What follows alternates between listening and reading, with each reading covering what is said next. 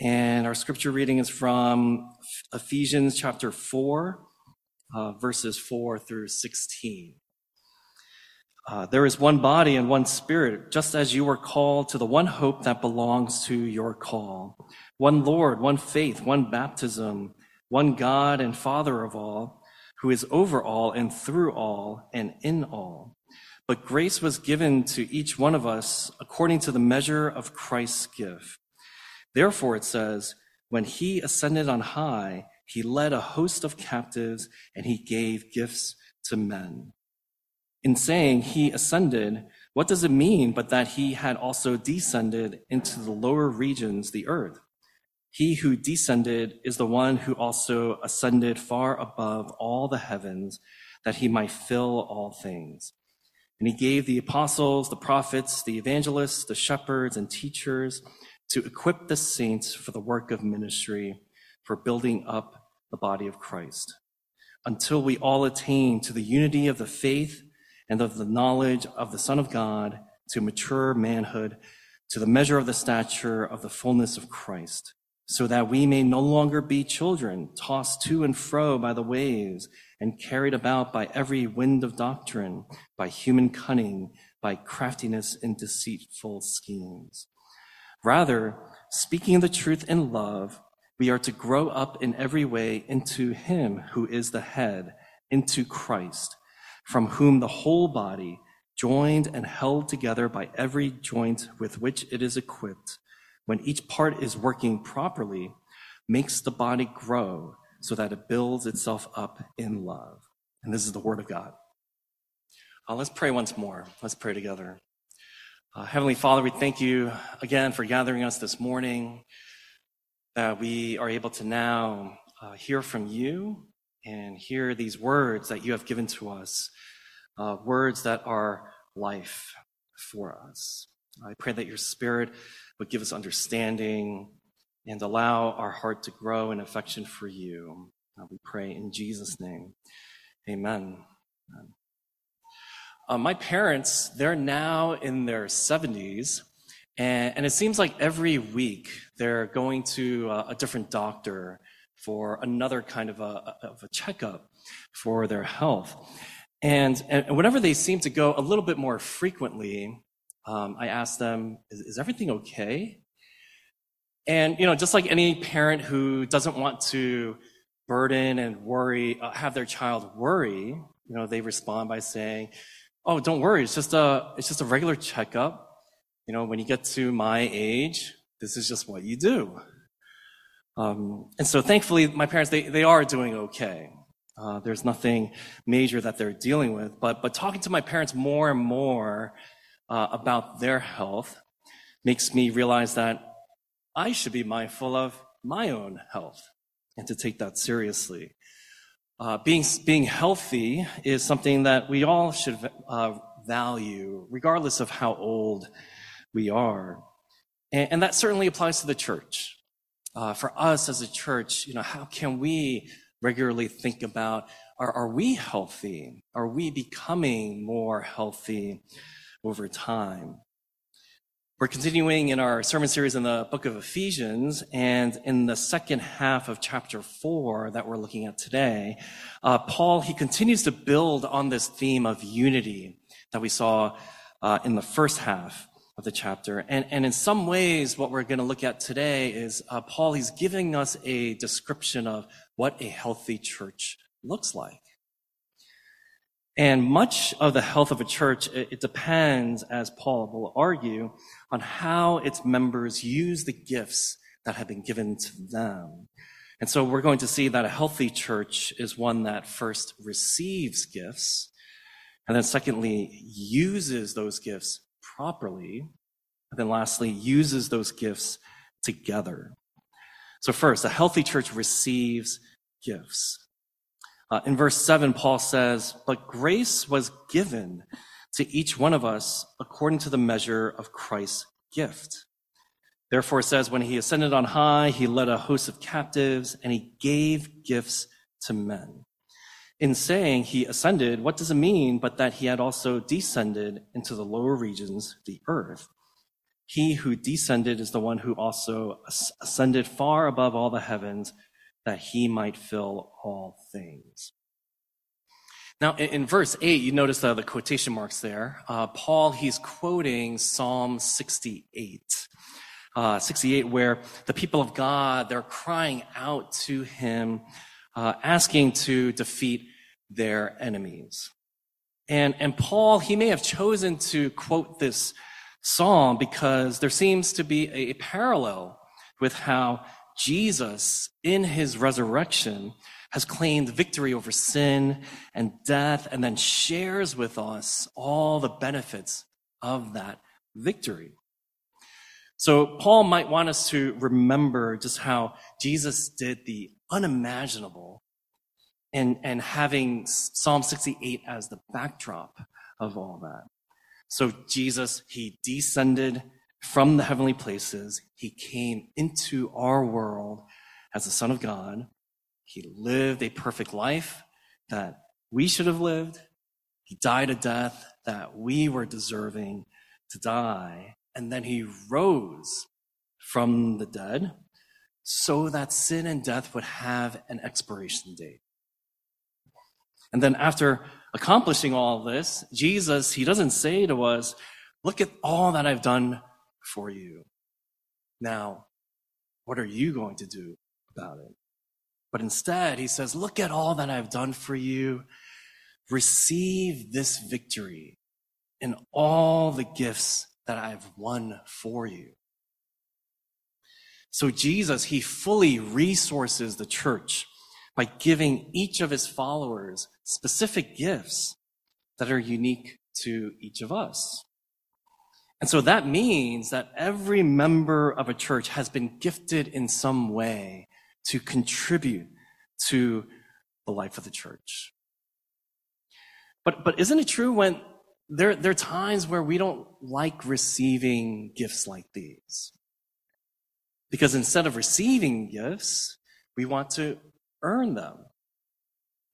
We want the recognition and the credit that we are the ones who've accomplished something.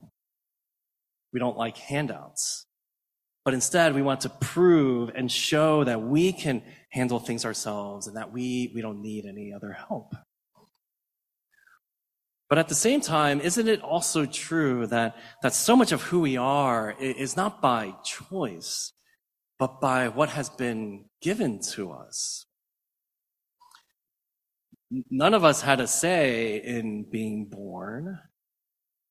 None of us had a say in where in history we would exist or where we would grow up.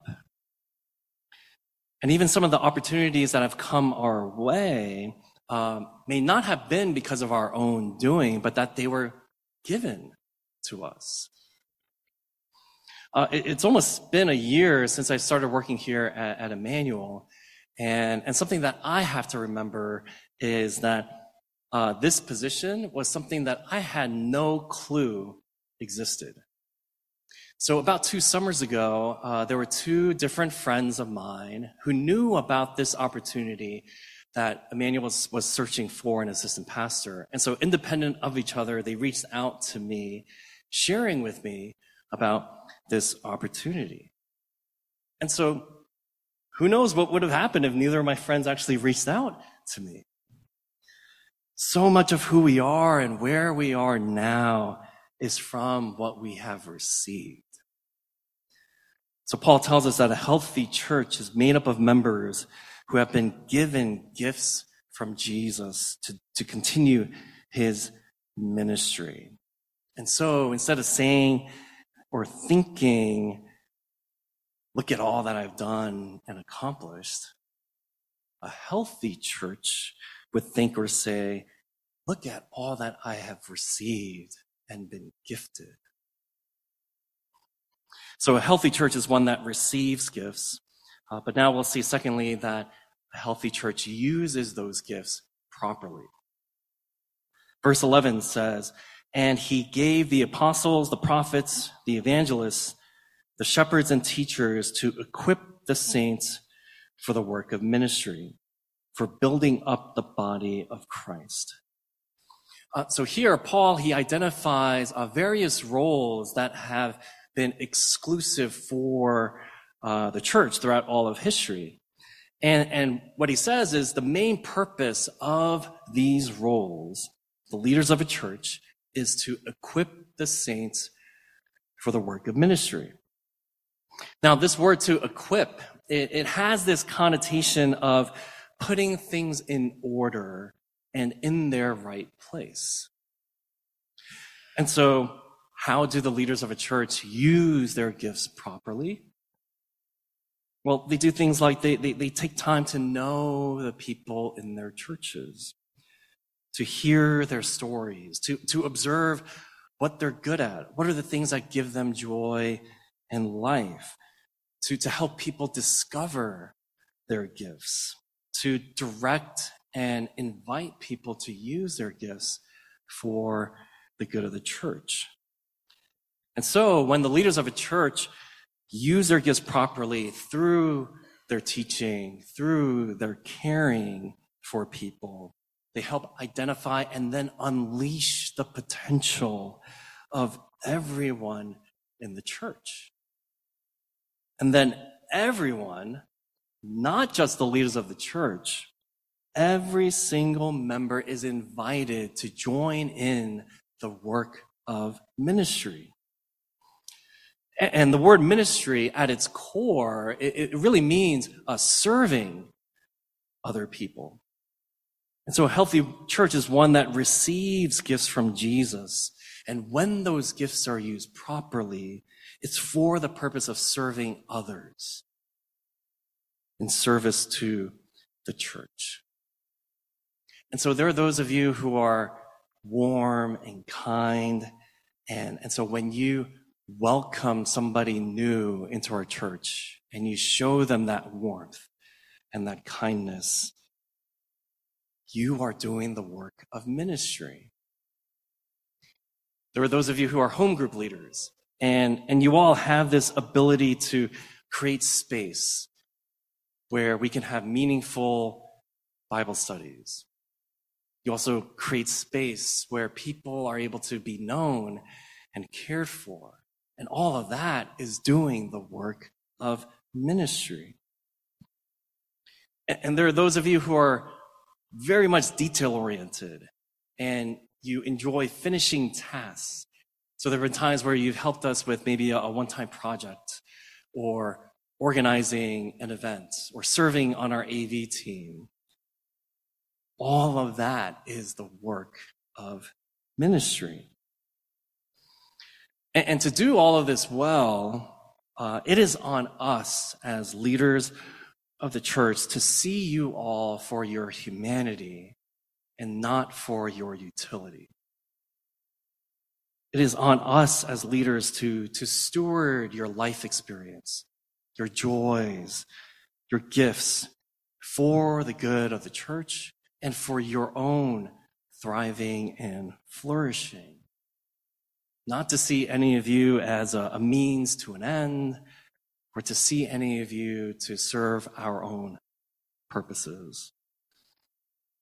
And so what this means is that if you ever have a concern that I or Scott or any of our elders are not serving you well, that we are failing to equip you for the work of ministry, where you feel as though your potential is not being fully realized, then you have every right to raise that concern with us.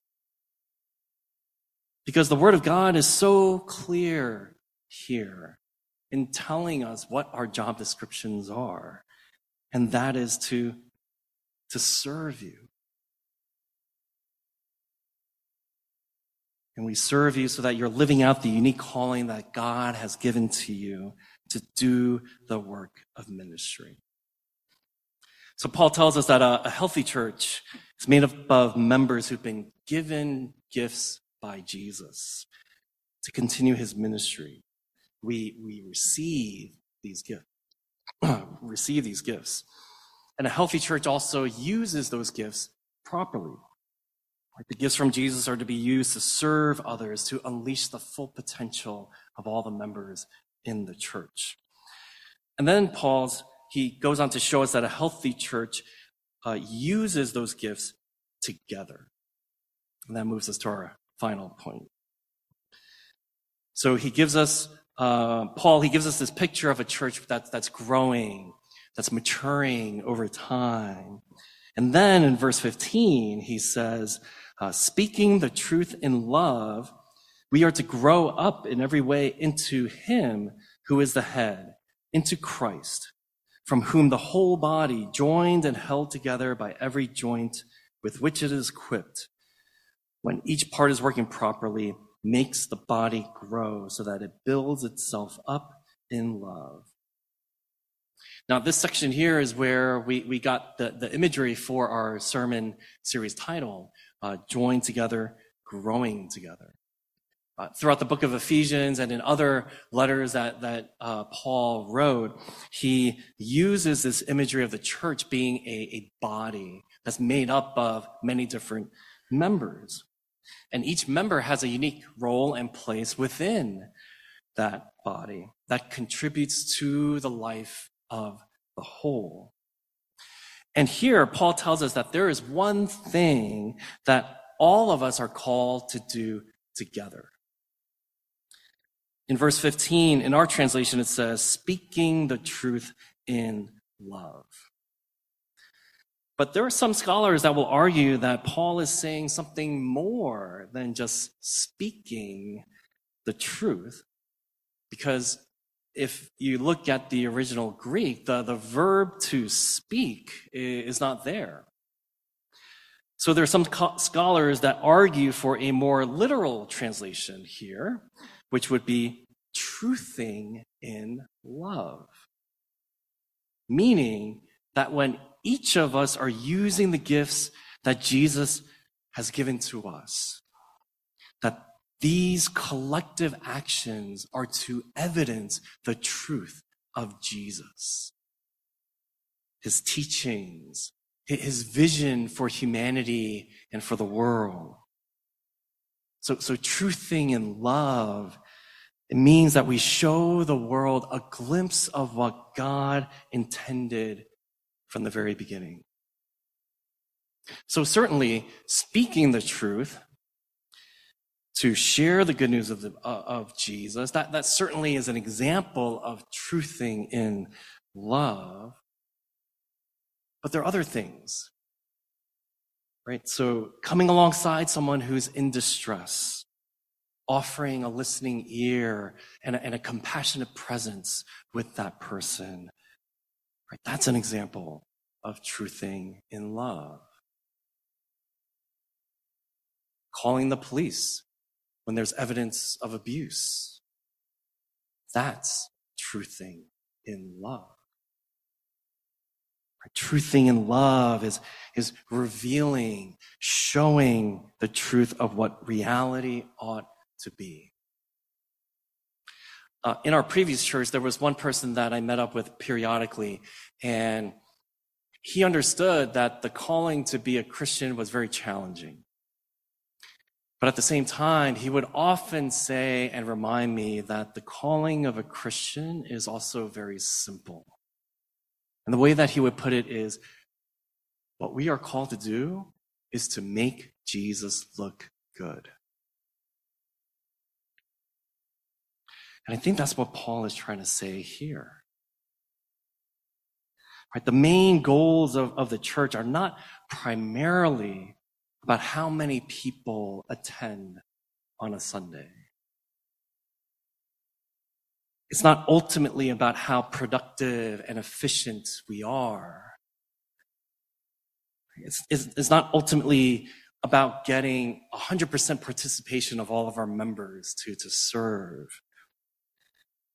All of those things, they have merit and they have value and they're important things for us to consider. But I think Paul's main concern is if the church looks and acts and speaks like Jesus.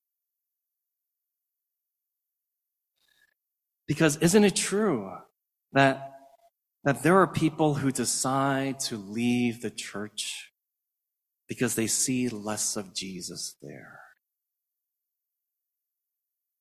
Isn't it true that both Christians and non-Christians, they get frustrated when we see churches going through scandals and leaders are exposed of these horrific acts of sin? And when churches are maybe the most unwelcoming places. It's frustrating because these are all examples of churches not truthing in love. And this is why using our gifts together and not in isolation from one another is so vital. Because we can easily stop truthing in love. And when that happens, we need other people to notice that that is going on. And we need other people to be able to lovingly come to us and bring that to our attention. Because when one of us stops truthing in love, it affects everyone. Because we're part of the same body. But isn't it true, though, that to do the work of truthing in love together, to make Jesus look good time and time again, it's really hard to do. We know that Jesus, he is perfect in every way. And so how do you represent someone who is perfect? Aren't we going to fall short no matter how hard we try? But the good news of the gospel is that Jesus, he doesn't leave us to do this work of ministry on our own. But the good news is that Jesus does the work of ministry with us. You see, the image of the church being the body of Jesus is not where we are called to replicate Jesus, as if our goal is to, create a clone of who Jesus is, but rather we are a body that is vitally connected to one another and to Jesus himself. Paul describes how Jesus, he is the head of the body, and we are all connected to him. And so we are called to do the work of ministry together. And Jesus, by the power of his Spirit, works together with us. We're not doing this by ourselves. And so, friends, what might you be sensing God calling you and inviting you to do as being part of his body? I know there are some of you where right now, it feels like this is a season of exhaustion and where it just doesn't seem as though there's a break anywhere in the near future. Perhaps for this season, maybe instead of asking, what more can I do for Jesus?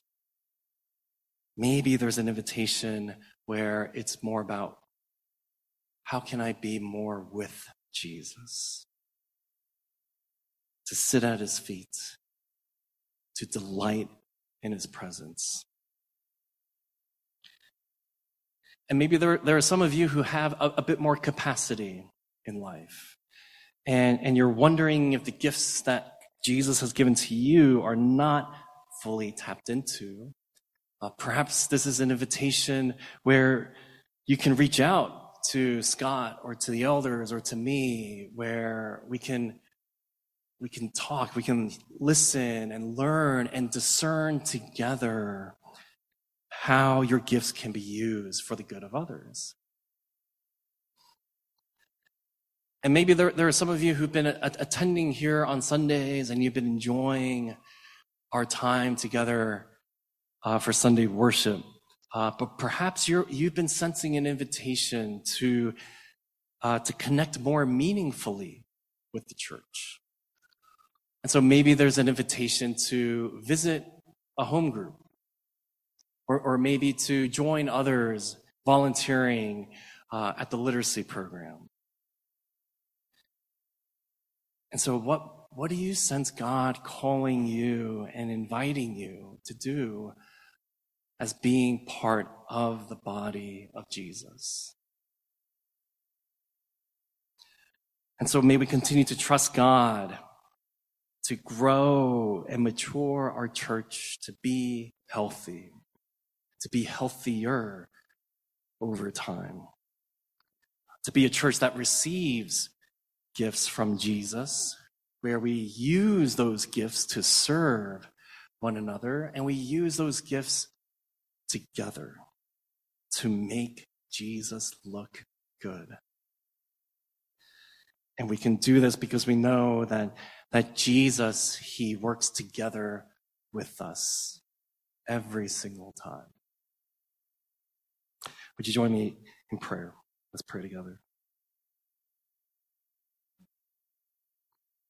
Father, we do thank you for being a God who does not hoard everything to yourself, but you give, and you give lavishly. God, we thank you for the work of Jesus on our behalf, where he did descend to our world to be one and among us, living a life that we should have lived, dying a death that we should have died, but yet in his resurrection, he does not keep everything to himself, but the gifts of life, the gifts of salvation are given to us. And so, Father, help us to steward these riches well, that it would not be for our own good, but for the good of others, that we would honor you, that we would indeed make you look good, that we as a community here regularly, we are a community known for truthing in love. May that be the mark of our church today and moving forward. We pray in Jesus' name. Amen.